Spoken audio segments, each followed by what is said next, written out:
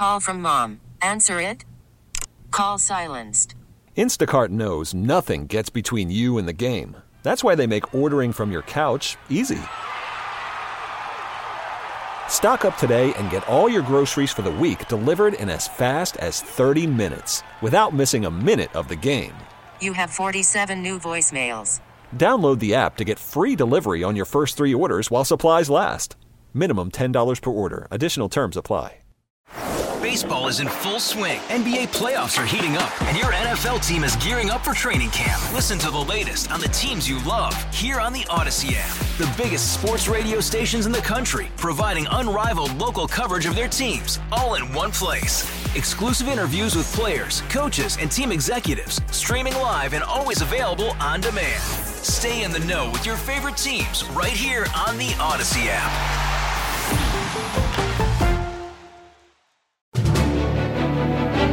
This is the WCBS 880 Morning News Roundup. The very first patient in New York's COVID calamity has something to say to all of us. A message of hope from the first New Yorker seriously stricken with COVID. The power of positivity is really the one thing that trumps all. I'm Sean Adams in New Rochelle. New York eases travel restrictions for the vaccinated and allows entertainment venues to reopen in April with reduced capacity. I'm Marla Diamond in Times Square.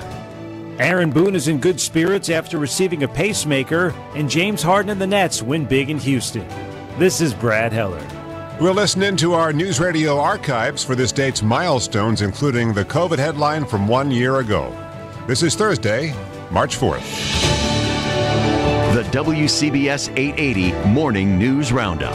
A deeper dive into the stories you need to start your day with fewer commercials.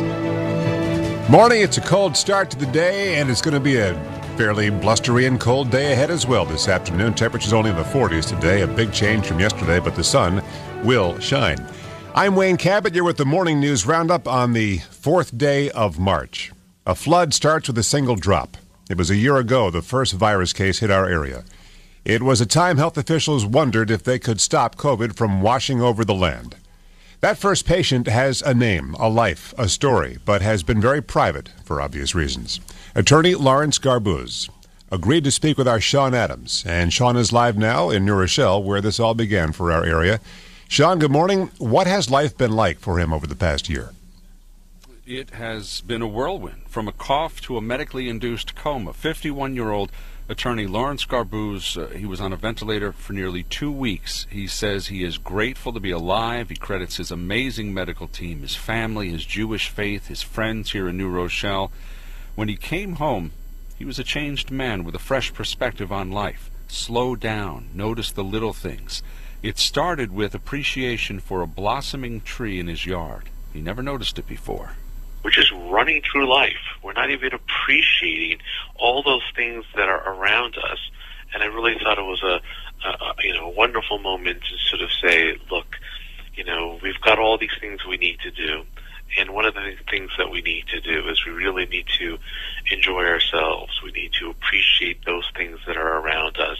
And I think the power of positivity is really the one thing that trumps all. Lawrence Garbuz is focused on the future. For us all, he offers a message of optimism. Wayne?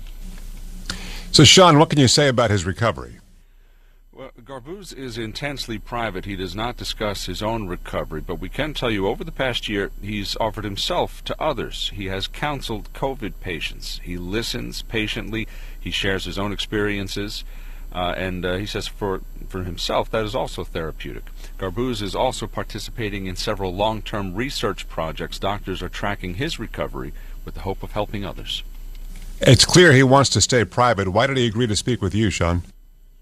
He agreed to speak with us because he is eager to spread this message of hope and positivity.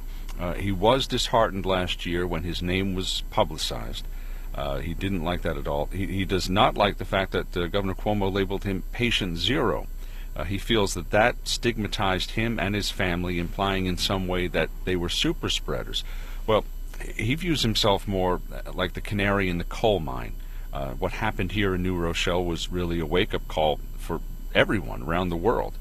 So Garbuz now is working to return to private life. He just wants to lead his life and leave this little spotlight, but he does hope that people can benefit from his positive message. Sean, thank you. Yeah, we can understand why patient zero would be an offensive term for him, especially considering the fact that at the time that he was diagnosed, there was also a woman who had traveled to Iran in this area who had come down with COVID. Sean Adams, thank you. If you're flying or picking up somebody who is out there right now, be aware of new travel rules for New York. And Marla Diamond is here with that. Good morning, Marla. What's the change? Well, they apply only to those who have been vaccinated and traveling within the United States. Travel guidance: domestic travelers are no longer required to quarantine or test out within the 90 days of full vaccination. International travelers, you have to continue to follow the CDC quarantine guidelines. Governor Cuomo says those arriving in the United States from overseas must also present a negative COVID-19 test and quarantine for 10 days. And the governor has set a date to reopen entertainment venues, except not Broadway, unfortunately, but other venues, April 2nd. But at one-third capacity, Marla, can venues make that work? Well, it is a major step forward for the entertainment industry, especially smaller venues like comedy and music clubs, although it's not clear if filling a third of the seats there will be enough to save these clubs. Some performances at larger venues are expected as pop-ups inside Broadway theaters, as well as programming at nonprofit venues with flexible spaces. The Apollo, St. Anne's Warehouse in Brooklyn, and the Shed at Hudson Yards are already discussing smaller shows. Lincoln Center has already said that they hope to host outdoor performances once the weather gets warmer, but full Broadway performances will not be happening for a long time from now. Yeah, it's not just New York City. I was walking down my main street in my town. You can walk down your town probably and see the same thing. So many vacant storefronts that a year ago had businesses or entertainment or whatever. And we're going to talk to Joe Connolly about that in just a moment. Yeah, sounds like the groundhog was right. Winter continues. Here's the WCBS Exergen forecast. Chief Meteorologist Craig Allen. Well, he may want to hide next week, and that's a good little tease to let you know that next week has signs of warming up, at least for the week. But right now, this is definitely a cold week coming up, the rest of it, and right on into the weekend. Today's high in the low and middle 40s. Chillier than yesterday. It's close to average for this time of year, but tonight, frigid wind chills. Lows 20 to 25, teens inland. That wind chill probably in the 5 to 15 degree range. Friday, sunny, blustery. It's cold, 35 to 40, and a cold, dry weekend. High between 35 and 40. Sun will be up at 6:25 right now in the city. It is 40, humidity 62%, and a northwest wind up to 13 miles per hour. The WCBS 880 Morning News Roundup. On the 4th of March, 2021, this year of COVID has been the year of seismic shifts in how business gets done, assuming even that business still exists. Joe Connolly continues our update now on where we stand 1 year later and how we got here. Joe. Wayne, New York's businesses did not recover fast like the stock market did in the last year. They laid off employees and lost customers. Many business owners lost their business or went into their retirement savings or went into personal debt to keep their business open and waiting for business to improve, and it's been a long wait for most. In the dark days of last March, we heard the concern in the voice here of Michael Bednark, who had just started making PPE equipment in his design studio at the Brooklyn Navy Yard. We're all working together to mobilize the Navy Yard and deliver all this PPE to these frontline workers. But that was at precisely the point where New York businesses started to pivot. Instead of making his usual displays for Fifth Avenue store windows, Michael Bednark began using the plastics in those to make face shields for New York medical workers and to make partitions for Uber and Lyft drivers. He even went over to a city government building in Brooklyn on a Sunday and banged on the door, and somebody was there who gave him the name and number to call on Monday to start getting the face shields to healthcare workers. Bednark Studios was the first business we featured that was pivoting within days of the shutdown.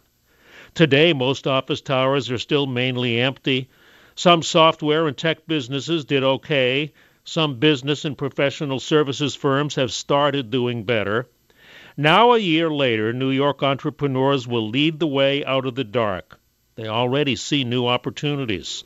Award-winning chef J.J. Johnson, who owns 3 restaurants in Manhattan and the Bronx, says he and other restaurant owners are all out looking at new sites now to open new locations at rents 25% or more below what they were a year ago. Here is the voice of some New York business owners now. So I'm very fortunate to be able to pull out the tape measure or the calculators, talking to developers, landlords. You know, landlords and developers are hurting as well with vacancies, and they're looking to the new guard of New York City to try to help revive back some of these communities. And that's J.J. Johnson of Field Trip Restaurants, a member of the new guard that'll revive New York.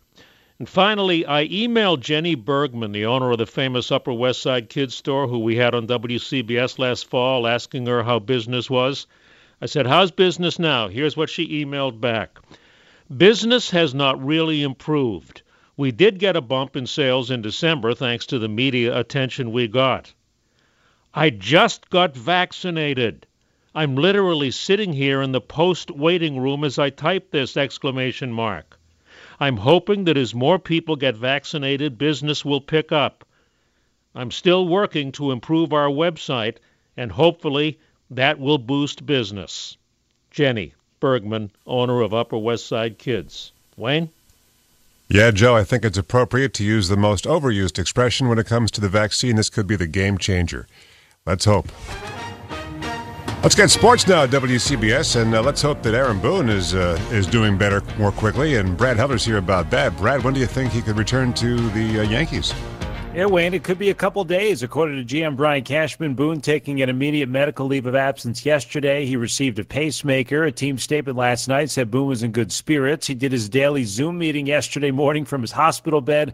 Also recorded a video message for the players. Bench coach Carlos Mendoza is going to be the acting manager while Boone is away. Last night, the Yankees beat the Blue Jays in Tampa. Corey Kluber, 2 perfect innings in his Yankee debut. James Harden tormented his former team, a 29-point triple-double. Nets beat the Rockets in Houston 132-114 in their final game before the All-Star break. They've now won a franchise record 7 straight on the road, while the Rockets have lost 13 in a row. Jets GM Joe Douglas said if teams call about a Sam Darnold trade, he will listen. Also, Douglas said there's no timetable for making a decision about the quarterback. College basketball, St. John's beat Providence. UConn handed Seton Hall a 3rd straight loss. And Wagner Wayne clinching a 3rd NEC regular season title in the last 6 seasons. Brad Heller with the Morning Sports Roundup on WCBS. It's the Thursday Morning News Roundup. I'm Wayne Cabot. Thanks for listening. Here are 3 things to know this morning. Well, Marla mentioned New York's loosening of travel and entertainment rules. New York is not alone. Governor Lamont is expected to announce today he's eliminating Connecticut's travel advisory, increasing capacity for entertainment and sports venues, and letting restaurants expand to at least 75% capacity. In New Jersey, Governor Phil Murphy is giving the green light for wedding receptions to resume at 35% capacity. Also, sleepaway camps in the summer. Second thing, a new intelligence bulletin issued by the FBI and Department of Homeland Security warns of threats today at the U.S. Capitol, which is why the House canceled today's session.